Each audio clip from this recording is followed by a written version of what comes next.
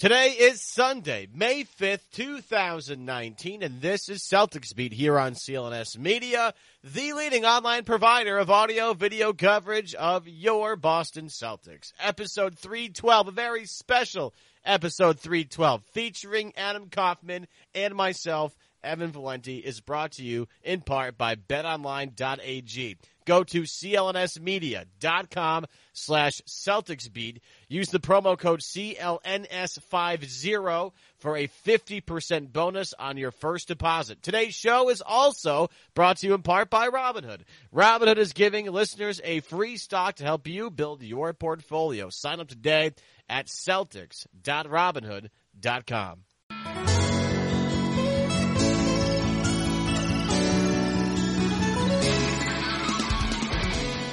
All right, everybody, welcome into a new edition of Celtics Beat. This is this is unique. We don't typically record on a Sunday morning, so, you're getting this thing as really hot off the digital presses, I guess. And also, this show is going to have a little bit of a different feel. It's not going to be the standard, a beat guy comes on and we generally interview, have a conversation, that sort of. This is going to be much more a couple of dudes sitting at a bar with, whenever you don't hear me on this show, you hear Evan Valenti hosting in my place. Well, now you're going to get both of us. So hopefully you like both of us. If you don't like either of us, well, then you're really in trouble because this is not the show for you.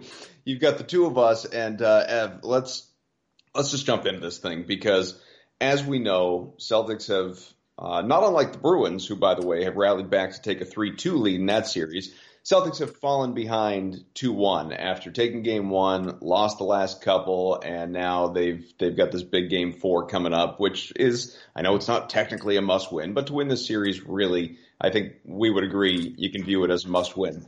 And that's, coming up tomorrow. Here's where I want to start though, because you may have seen, I've been taking a lot of crap on Twitter. You take a lot of crap on Twitter all the time though. I do. This is not new. No, I do on a regular basis, oftentimes because of things that I say on this show or that I tweet and then bring to this show. Right. And this is not any different because I made the twice actually, but right before game 3, I made the proclamation. I said, I don't know if you believe in jinxes. I don't really care. This is a guaranteed Celtics victory. Nice. And the reason that I felt that way, and hell, like in retrospect, I don't question my thinking at all. It was Kyrie plays like crap in game 2. Tatum still has not found himself. Felt that those guys coming home would respond well in game 3, just in general, which, by the way, you could argue they both did, at least in terms of bottom line statistics. But really where my motivation came from was I thought all the Havlicek tributes and the Johnny Most, Havlicek stole the ball, screaming, the Garden was just going to be so bananas that it was going to carry the Celtics to victory. And obviously that didn't happen. Well, to your credit, Kyrie played okay. He had 29 points, 11-12 from the free throw line, 6 assists in the game. Tatum had his best game of the series by far. So in a way, you're correct. But after that, it's kind of rough looking at the bench when after you look at the starters. But you got to come out hot. You can't. And it's not like the hottest prediction anybody's ever made. I mean, you got Paul Pierce on the jump or after game 1 saying the series is over. So I mean, if everybody's going to take some flack, I mean, I think it's going to be Paul Pierce for a while because come on, that's a ridiculous statement to make. But yeah, game 3 had a lot of emotion attached to it with John Havlicek, and again, you did a great job last week doing a great job of getting just a bunch of great people to talk about how awesome John Havlicek was. But you have a lot of emotion in the building for that game. I mean, the Garden always brings it in terms of playoff intensity. I did see somebody had a thread on Reddit at one point talking about how the ESPN microphones were so bad during that game because they did not capture the sound of the Garden in its entirety. And that's correct. It was factual. But you had a lot of emotion. You have a revved up Boston City, right? That's had a ton of success this year in terms of the sporting world and trying to will another team to another finals, which feels insane.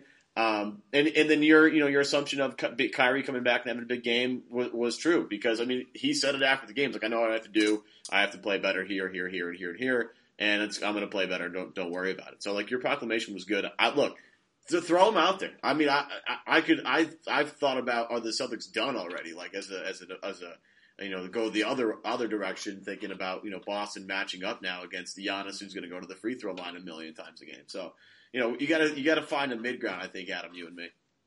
Do you believe in jinxes just in general? Like, I know growing up I did, and even through college I did, but I don't know, maybe working in this industry and covering teams and being around athletes and all that, it's just, and being in this culture that this industry is at this point where you're supposed to come out and have the hot takes or whatever. I don't, and I'm not I just tweet or say what I believe, and if you want to interpret that as a hot take, that's on you. It's not intentionally a hot take. I don't say stuff just to rev people up. That's never been my style, and anyone who knows me knows that, or often will criticize me for that. But I don't believe I've just never in the last decade or so, I've never really been a jinx guy. Like it's so far removed.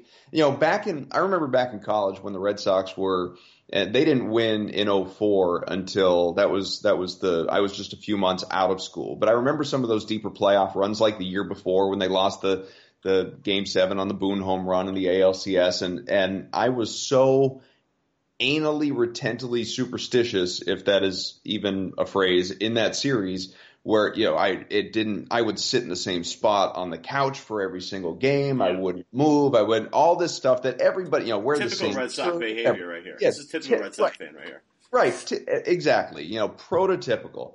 But I don't know. I don't believe in jinxes at all anymore. Like, it doesn't even register to me that in some cosmic way, my saying, you know what, the Celtics are definitely going to go out and win Game 3 has any sort of bearing on the outcome of that game. But there are people, or at least they act like it on social media, that seem to really believe in that stuff. The only thing, I do the respect Biz sort of move with no hitters, where I just won't talk about it. Like, I don't believe in superstitions either, but like, I'm not going to be the guy that's like, hey, we're through 6 and no hits on the board here. Like that, I won't be that guy, because I just have respect for the profession.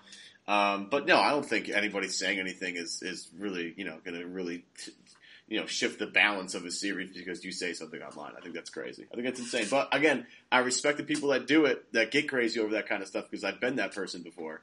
Again, and the Red Sox are the sole reason why, no question about it. Because again, when you've gone through some of the heartbreaks of and again, older fans roll their eyes right now because look, I'm 29 years old.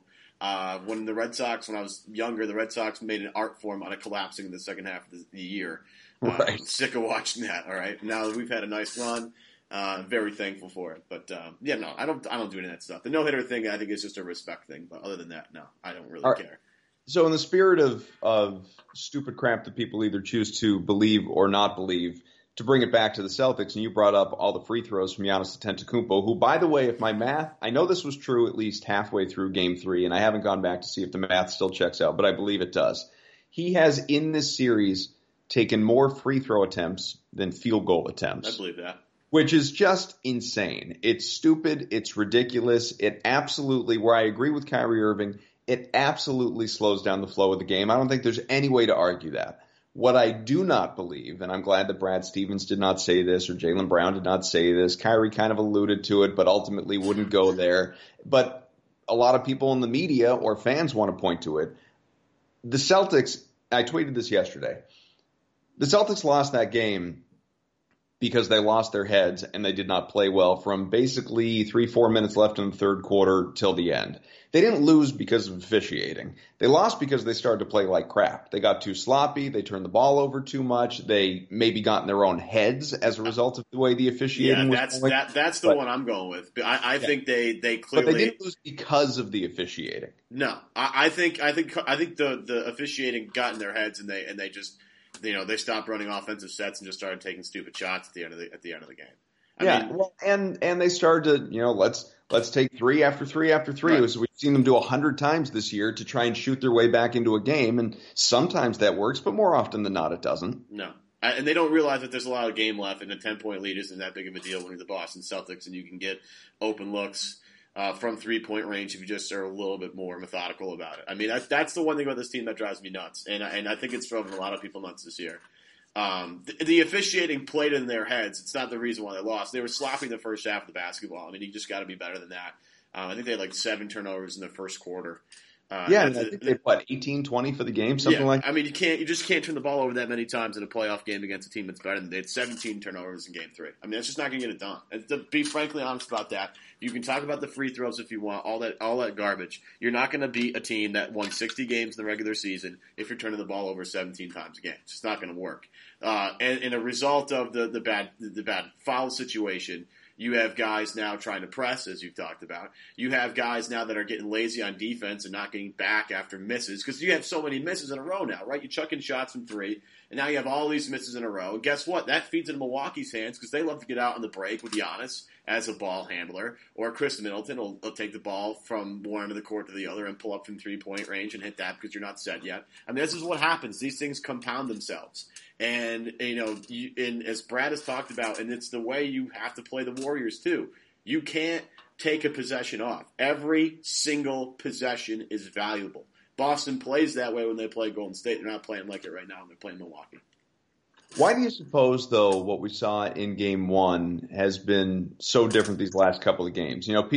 People like to point to, well, here they are, the regular season Celtics game. The inconsistency and lack of balance, lack of bench play, whatever that you see over the course of the season now rearing its ugly head against Milwaukee. I think you go back to that Pacers series, and I said at the time, and another thing I said on Twitter and got killed for, they swept the series. They didn't play well in that series.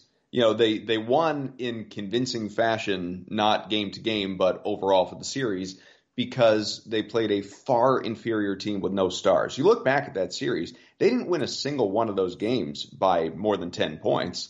It was, 10, it was 8, it was 8, and it was 4. And in each of them, they trailed in the second half. So you knew coming into this series against the Bucks, they were going to have to be substantially better. In Game 1, they were. They basically played, at least compared to that Indiana series, a perfect 48 minutes. The last couple of games, the defense has abandoned them. That, walling off Giannis Antetokounmpo has not worked. They haven't even really attempted to in the same way. I don't know if the Aaron Baines injury has played into that, and he has not been as significant and as available as he was back in Game 1. And then you have, again, Kyrie has he had 29 points the last time, but he's missed 14 shots each of these last 2 games. You have the abundance of turnovers that we've already talked about. Tatum not showing up until Game 3. Morris has been good. Brown has been pretty good. Gordon Hayward, who's supposed to be this X factor in the playoffs, has really, he's had 1 good game in the playoffs. Maybe you could say 2. 1 particularly good statistical game. But generally in this series has not played well. Pretty good in Game 1, terrible the last couple. There are all sorts of things that you look at this series that you say, this is concerning. How they're going to rebound from this in Game 4. Let me ask you a question. Please. Is Jaylen Brown the best player for the Celtics in the series right now? Is he having the best series?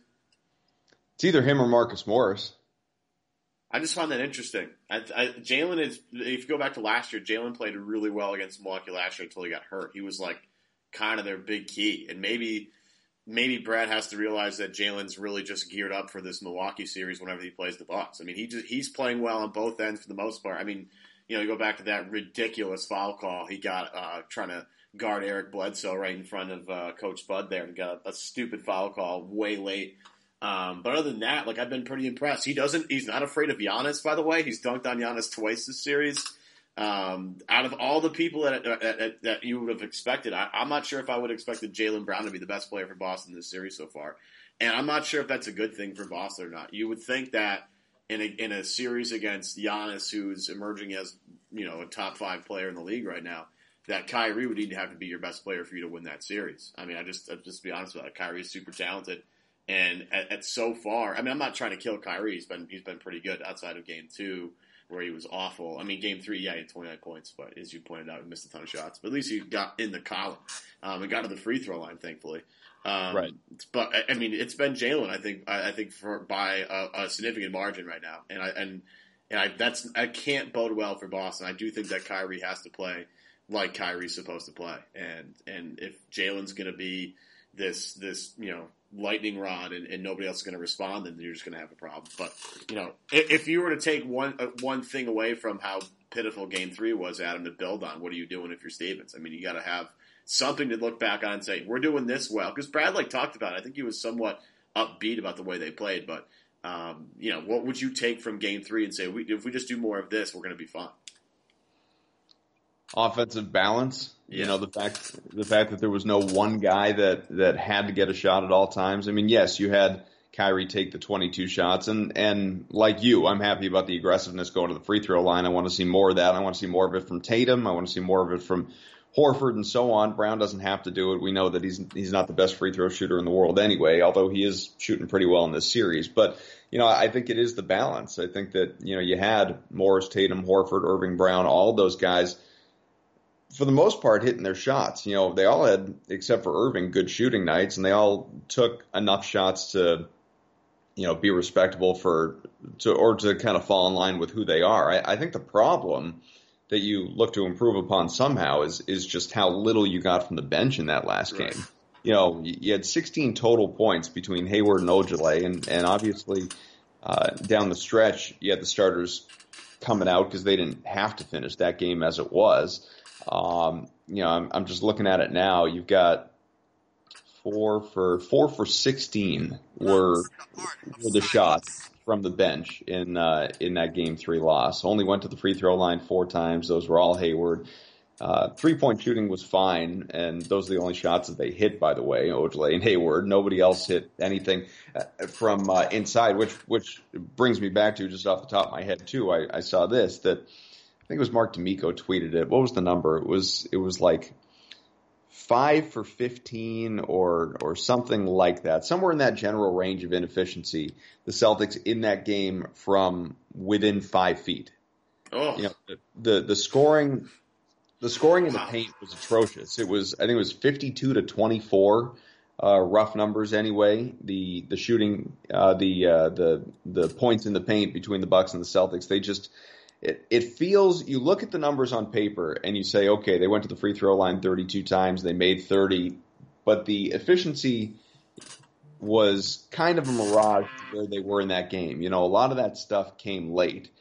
So I don't know. Well, part of that is because to answer your question, you got to continue to be aggressive inside, but much more aggressive than you were the last time out. Well, part of the reason why it's hard to score inside against the Bucks is their length. I mean, I know that Brook Lopez might not be the best defender of all time, and Boston's done a nice job of just absolutely roasting him in pick and roll. But there are other guys in that team that are long and can play defense. Giannis covers a lot of ground. Chris Middleton's a great defender. Bledsoe's having a great series defensively. He is a train wreck on offense, but he is having at least a somewhat good run here defensively for Milwaukee. I think George Hill's played somewhat well. He played really well in Game 3. But they have some length on the inside, and that's making life difficult. And how many blocks did the Bucks have last game? They had 7 blocks, and they're tough on the interior part of the paint. And that's why Boston had so much success in Game 1 finding the mid range and hitting from the mid range. And because those shots are going to be open, they're going to guard the 3-point line, and they're going to pack the paint. They're going to make them beat you from the most inefficient area on the floor. And if Boston's going to hit shots from there, then maybe it opens up the middle, but if they're not going to hit shots in there, life's going to become difficult. And if Morris is having a bad game, then that's going to be bad. Tatum loves the mid range. He frequently pulls up there.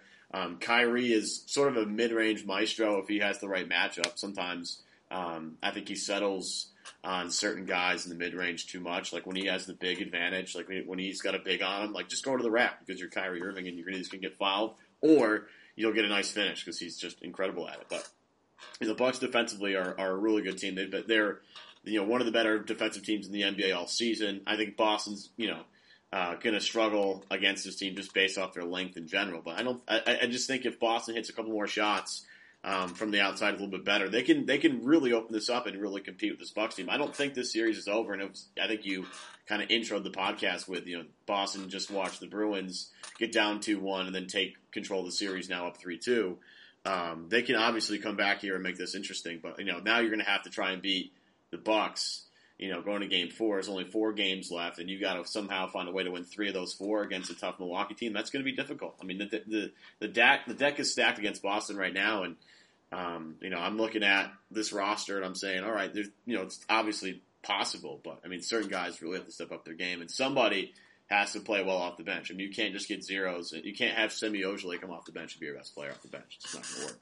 Adam, let's take a quick break to tell you today's show is brought to you in part by BetOnline.ag. The NBA playoffs are here. It's time to make some serious money. The C's are plus 1,400 to win the NBA title. So if they get past Milwaukee, they get past the next round, move on to the NBA Finals, and win the NBA Finals. You bet 100, you win $1,400. Not a bad bet if you're a diehard C's fan, okay? If you want to go series to series, not a problem there. That also works, okay?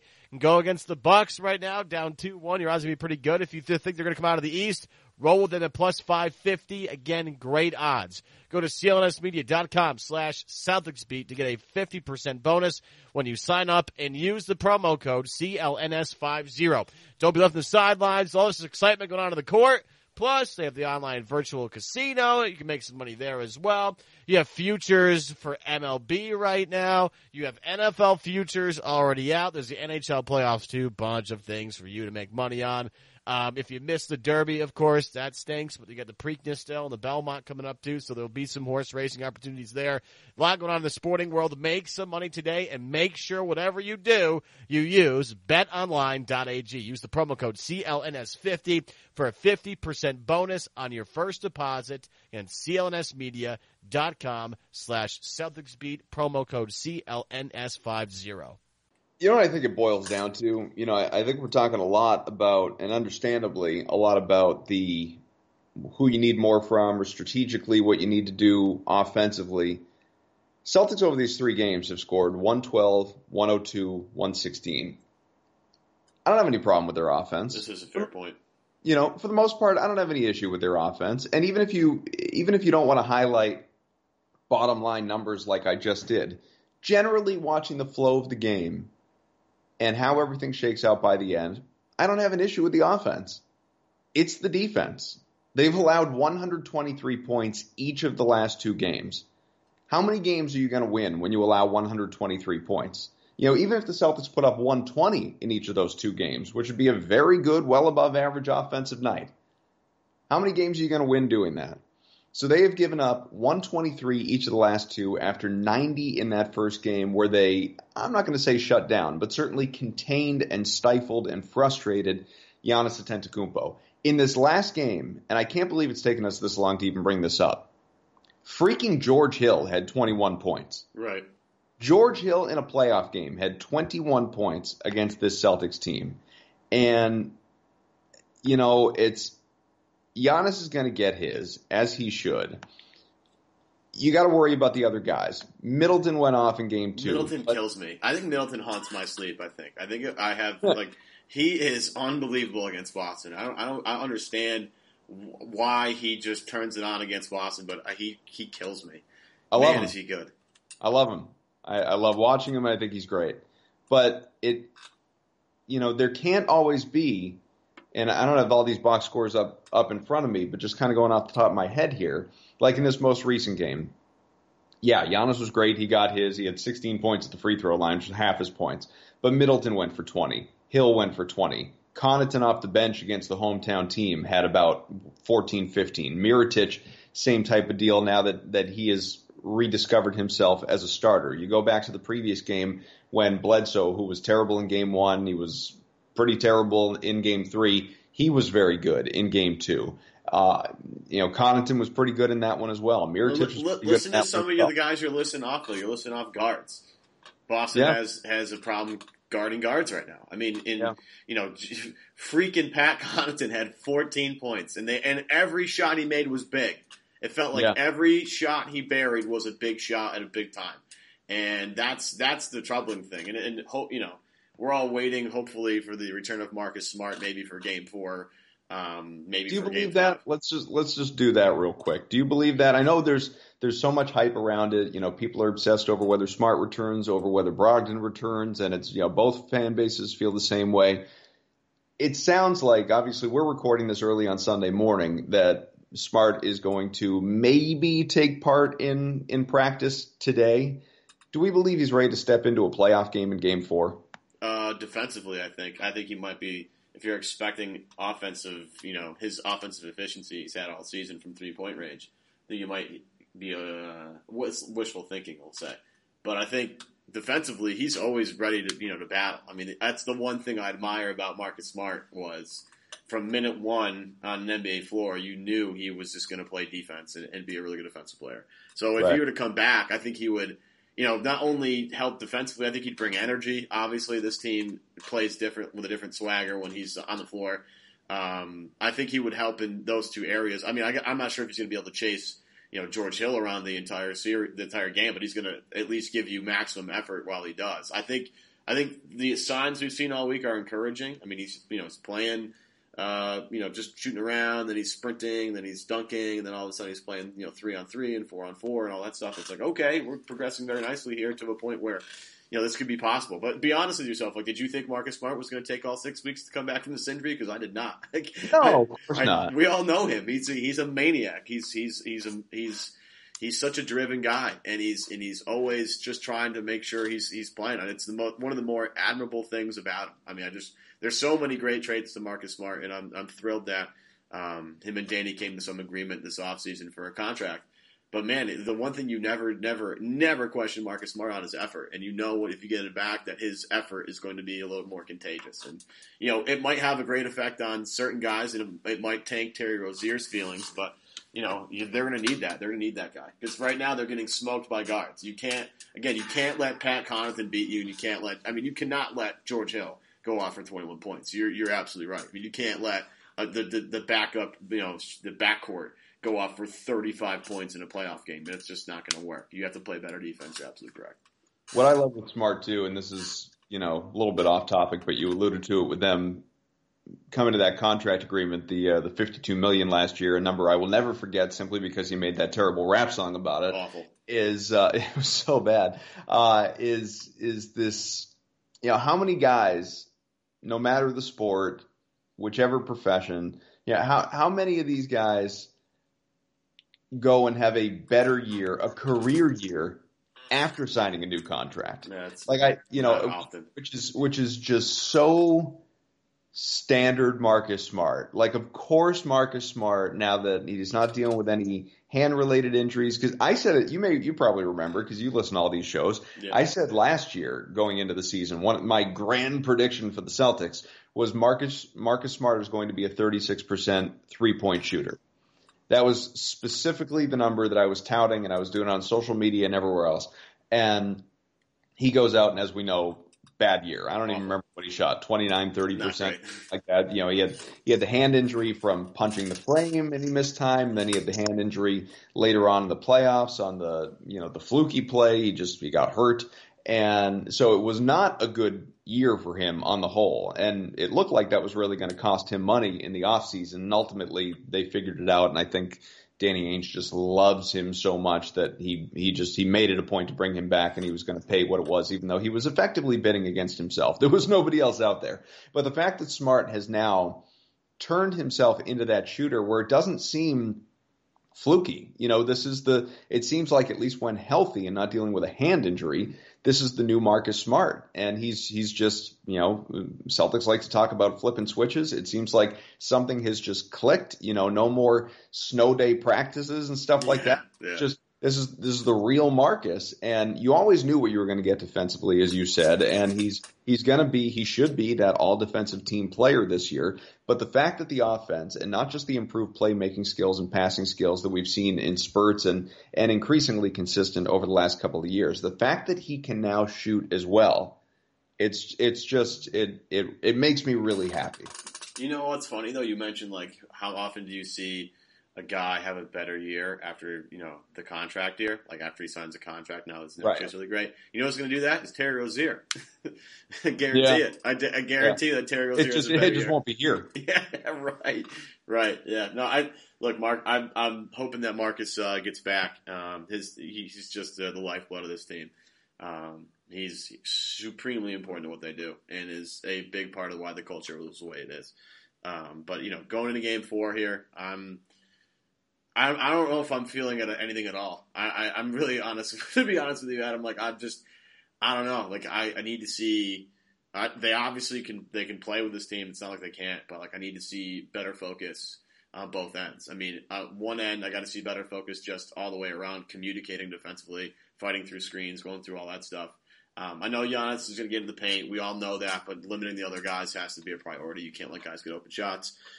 Maybe they're collapsing too hard on Giannis. Maybe that's, and they're all willing to help too much on Giannis. Maybe they can maybe back off on that so they can recover the shooters a little bit easier.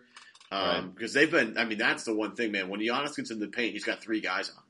And maybe that's just being overzealous now. Maybe they have to dial that back and get back on shooters. And as you said, like let Giannis beat them. And then on the other side of the floor, I mean, just having better possessions and don't get caught up in trying to play one-on-one with Giannis because you're not going to beat him one-on-one. You're just not. He's really good, especially if Kyrie's not playing well. I mean, if Kyrie's missing 14 shots, you can't play Giannis one-on-one. You can't play him straight up. You have to find ways to get everybody involved and get everybody, not just the starters who had a great game last game, but the bench guys too. But I just say at this point, I need to see. I mean, again, I think Boston can obviously win the series, but I need to see a lot better focus on both ends before I'm convinced these guys can win 3 games in 4. One more quick break to tell you today's show is also brought to you in part by Robinhood. Robinhood is an investing app that lets you buy and sell stocks, ETFs, options, and cryptos, all commission-free. While other brokerages charge up to $10 for every trade, Robinhood doesn't. They don't charge any commission fees. You can trade stocks and keep all of your profits. Plus, there's no account minimum deposit needed to get started, so you can invest on any level. The simple, intuitive design of Robinhood makes investing easy for newcomers and experts alike. View easy-to-understand charts and market data and place a trade in just 4 taps on your smartphone. You can also view stock collections, such as 100 Most Popular, a bunch of others as well, to make life easier for you. With Robinhood, you can learn how to invest in the market as you build your portfolio. Discover new stocks, track your favorite companies, and get custom notifications for price movements so you never miss the right moment to invest. And Robinhood is giving listeners of Celtics Beat a free stock like Apple, Ford, or Sprint to help you build your portfolio. Sign up today, Celtics.Robinhood.com. Again, that's a free stock when you sign up at Celtics.Robinhood.com. Back to the show. What's that one thing that I'm trying to think of the best way to phrase this. What's that one thing that you feel like you have to see without exception for the Celtics to win, to beat the Bucks? And what I mean by that is, I would have said coming into the series, like, Gordon Hayward has to be really, really good. Well, you know what? They beat him in a game that he wasn't really, really good. Marcus Smart has to come back. Well, they beat him in a game and Marcus Smart didn't play. Jason Tatum needs to be your second best offensive player. Well, they beat him in game 1. Jason Tatum had a crappy game. So the Bucks are a beatable team. Now, maybe they're not beatable in 3 out of the next 4. We'll find out. But what's that thing that you feel like it just has to happen in order for the Celtics to win? And, maybe for me, as I talk this out just out loud, I'm just now thinking about it. Maybe it's the Kyrie Irving just has to be exceptional. He has to be efficient from the field. He has to shoot well. He has to score a bunch of points. Doesn't mean he has to go for 40 or 50. But he has to be your calming, your steadying offensive presence and shoot efficiently. That's what we saw in game 1. We certainly didn't see that in either game 2 or 3. Maybe for me, that's the thing that has to happen independent of everything else. Well, you think about the effect it has on everybody else, though. Like if he's playing well, how that affects the entire team, and that could be the thing. I mean, that could be it. You could make an argument for that, or I think they just defensively have to be better. I mean, the point that you've made that's still ringing in my head here is the Bucks have scored 123 points the past 2 games, and that's just you're gonna win 0 of those games unless you have the craziest night you've ever had in your life from the field.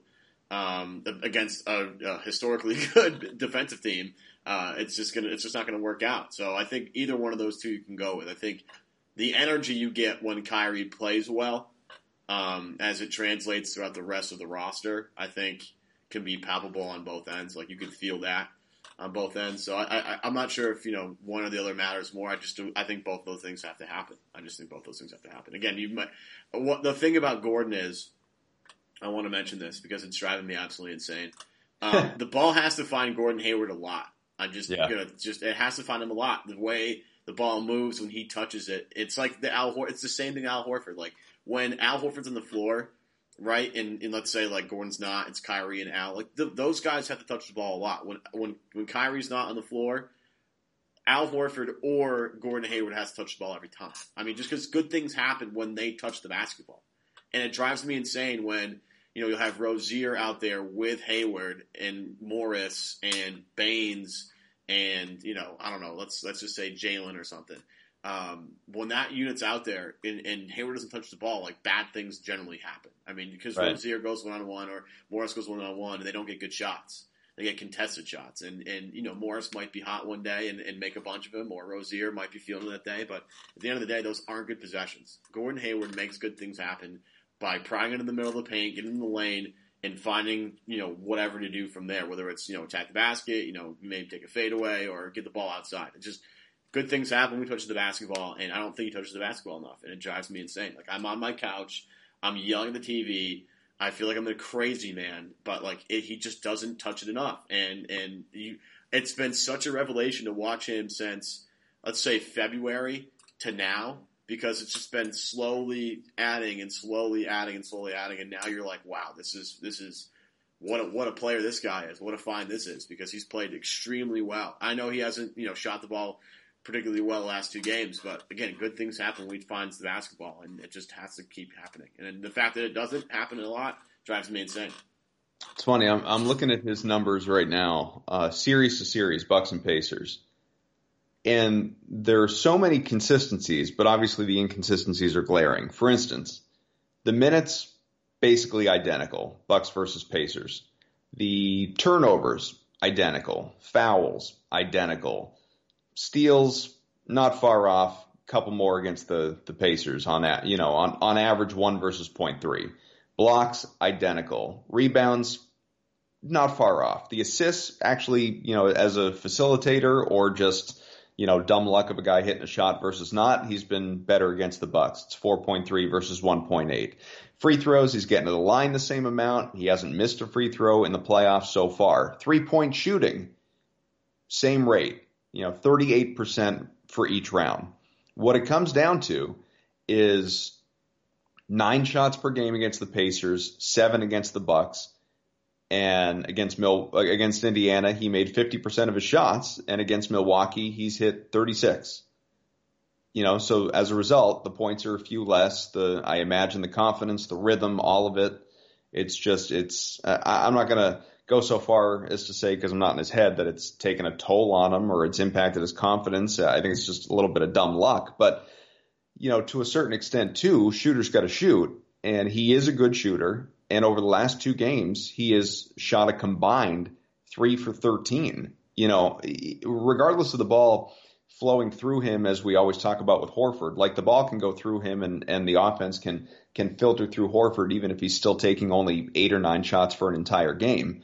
We need to see Gordon Hayward getting his shots, getting his opportunities in that way. It's more than about him just getting touches. We need him getting shots. He needs to get into a rhythm of a game, and we have not seen that at all in the last 2. Yeah, I'm with you. He more aggressive Gordon is a big part of what I'm looking for Game 4. More aggressive Gordon, more efficient Kyrie, better communication on the defensive end, and hopefully more energy here. Again, Boston's played them tight. It's just been these weird parts of the third quarter and into the fourth quarter where they just let it, bog them down. But they've played Milwaukee pretty tight through the first, half of every single game. Then obviously game 1 was the best 48 minutes they've played all year. But continuing to just remember that they can hang with this team too. Just don't get mentally bogged down by things and don't get caught up in things. That's been, again, the game 3. That was the one thing I was like, I can't believe this team just didn't have enough mental toughness to get through that stretch. They had no mental toughness, and it sucked. And to watch them, kind of just fade away. And again, I know the calls are tough. I'm not saying the calls aren't tough, but when they're late, it's even tougher to swallow. And with Giannis, it's like, how do you even defend this guy? It's the same thing with Shaq. Like, I know people talk about, him being the next coming of Shaq, like that's a crazy thing, but like how do you officiate Shaq? How do you officiate LeBron? Like, it's almost impossible because you can call so much on every single play, whether it's he's initiating the contact or somebody's getting contacted with him. Like, you can go, it's every play. But what do you let go and what do you not let go? I mean, there has to be some consistent line somewhere. I think Boston was physical with him in game 1 and expected that to carry on for the next 2 games, and I don't think it has. So I think their complaints of, maybe, what are we supposed to do here with Giannis? Like, he gets into the paint all the time and comes barreling in. Are we not supposed to be able to also touch him? Like, I get it, but it's been such a mental crutch for Boston, and it really killed them last game. It really did. So what's your, it doesn't need to be a grand proclamation, but to circle back to where we were at the start of the show, what is your gut feeling? I know you said you don't really have one, but if you attempted to have one for Game 4, what do you think? Well, I think it's a must-win for Boston. I don't know if they'll win, though. I don't know. I have a hard time feeling like they win Game 4 without some significant improvements in certain areas. And I know people are going to be like, well, that's crazy. I'm like, no, it's not, because that's how good Milwaukee is. Milwaukee's a really good basketball team. And, the homer in me picked the Celtics to win the series because I'm a homer, and that's fine. I'm not going to not pick my team. I love watching Boston. But Milwaukee's really good. And, Giannis is a beast. I got to see him in person last year, and he scored the most effortless 40 points I've ever seen. It was unbelievable. It was on Greek night, too, which was pretty cool. But, Kyrie's got to play better.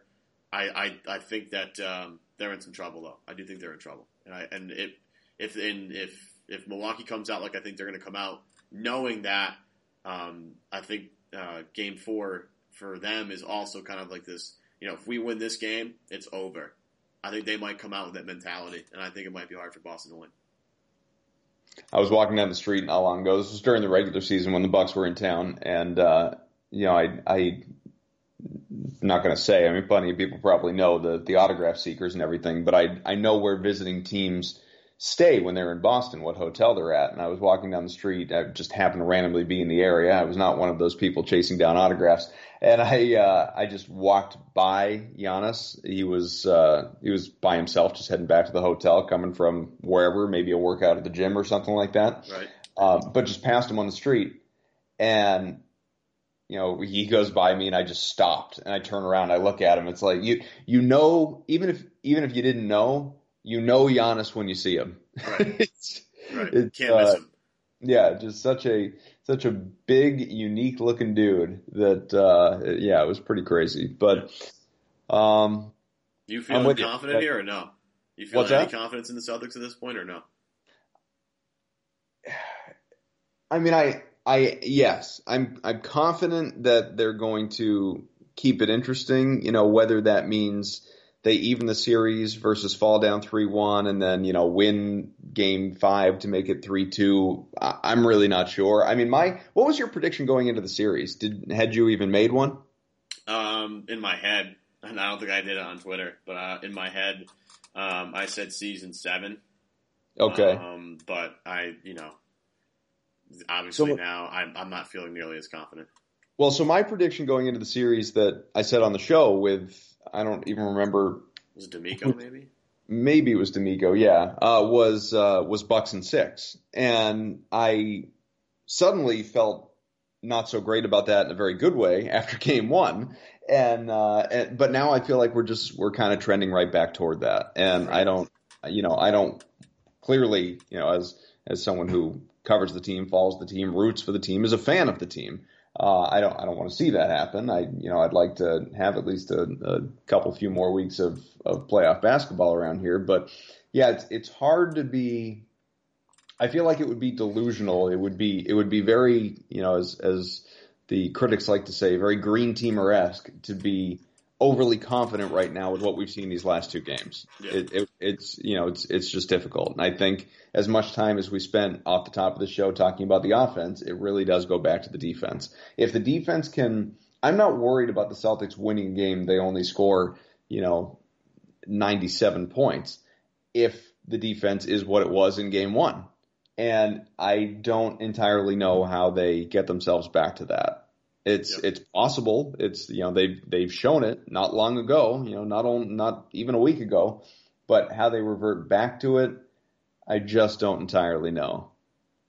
Can we I want to take just a minute here to complain. There's a reason why we're doing this show the way it is right now. It's because this schedule is completely whack. This is the most brutal. I don't know who put the playoff schedule together, but this is the worst. I'm telling you right now. The way hockey does it, and I hate to do this. I hate to do this, but the way hockey does it is better. It's just way better. There's a game every other day. Doesn't matter if you're traveling, whatever. It's just better. I mean, and you can set your watch to it. I have no idea. I always know when the Bruins are playing. I don't know always when the Seas are playing. Like, this is nonsensical. This is nonsense. Because, look, I'm going to peel back the Iron Curtain here. Here's how this works. Adam and I talked during the playoffs. When does it make the best time to do this show, right? Do we do it, for this one specifically, do we do it today when there's this weird layoff before Game 4? Do we wait till after Game 4 so we have 2 games left? Like, what do we do here? Like, we couldn't do it Friday because that was Game 3. And you would lose so much, clout in the podcast rankings if you were to do one after Game 3 and then just have so much dead airtime. This schedule sucks. I mean, it really does. It's the dumbest thing they put together. It bothers me. There's not 2 games. Like, I would rather have a night where I didn't have basketball than have the next night have 2 games. Because I don't know what to do with myself with these nights that there's only 1 game on. Like, well, here's what I really don't understand. And I had said this to you when we were texting trying to figure out, as you said, when to do the show. All right, so the Celtics are home Friday, the Bruins are home Saturday. Why is nobody playing Sunday? The NBA, of course, would prefer weekend ratings. It's not like today is Mother's Day. Right. Why is this thing going on Monday? There must be something at the Garden. So as you were talking, I just pulled up the Garden box office. There is no event at the TD Garden today. So in what universe? Adam, what are we doing here? It makes sense that Game 4 of this series isn't happening today. I don't understand it at all. It's ridiculous. The only thing that helps is another day of rest for Marcus Smart. It's really it. It's the only good that's coming out of this. But I can't do it. Like, I need to have 2 games on at night. Like, if it's a weeknight and there's NBA playoffs on, I can't have this 1 game thing. I need the 8 o'clock and then the 11. Like, it's just like after it's done, like I don't know what to watch anymore. Because a lot of these games have been really good. Like, the Philly series with Toronto was fascinating. Just for the drama of it, Houston Golden State has been really fun and dramatic and ridiculous with all the fouling and stuff. Like, it's been a fun. Like, energy, and look at Portland and Denver. Like, that's been a fun series too. That game went to 4 or 5 overtimes. 4 overtimes. What in the world? Like, this has been great. I need more. Like, I just can't. This 1 game thing. I'm just not doing it. It's not doing it for me. All right. Well, I think that's probably as good a place for us to end because we can both sit ahead to do nothing later on today as we wait for this game, and then we'll figure out when during the week to drop the next one. Because again, if you've looked ahead as I have, it's the exact same thing next weekend. If the Celtics are still playing anyway, it's Friday, Monday, nothing on the weekend. It doesn't make any garbage. Doesn't make sense. What am I supposed to do? Watch the Red Sox right now? I mean, come on. Not right now. Look, they're playing better. I think they've won 5 out of 6. Yeah. But I can't when the Celtics are still playing in May and the Bruins are still playing in May. I don't care. I can't get invested in Red Sox baseball right now. And I am a fan. I'm not as diehard a fan as I once was in my life, but I am a fan, and I can't do it right now with all this other stuff. I know is Michael Chavis, or is it Chavis or Chavis? Chavis. Yeah. Michael Chavis is killing it right now. That's all. Oh, he's the answer to all their problems. The ice horse, huh? Is that what we're calling him? We're calling him the ice horse? Yeah, I don't even know. I know that's I think it's a Jared Carrabis thing. I have no idea where it came from. No. I don't know what the kind of into it, but I gotta hear more of why he's the ice horse. Yeah, I need some background on that. Game of Thrones related thing? Maybe. I don't watch that either. Which I'm sure. Wow. I know. Adam. I know. I'll edit that out. Yeah, we do a whole hour just on that. I'm sure. I'm sure. All right. Well, all right, man. For Evan Valenti, Adam Kaufman, thank you for tuning in to us, and hopefully, not only will we remain on schedule next weekend, but hopefully we'll have more and more Celtics basketball to talk about once we get these freaking games playing again, and hopefully the C's can even up this series as the Bruins did with the Blue Jackets before their Game 5, just to add that little extra, here we go, best of 3 situation. I think we'd all feel a lot better with that.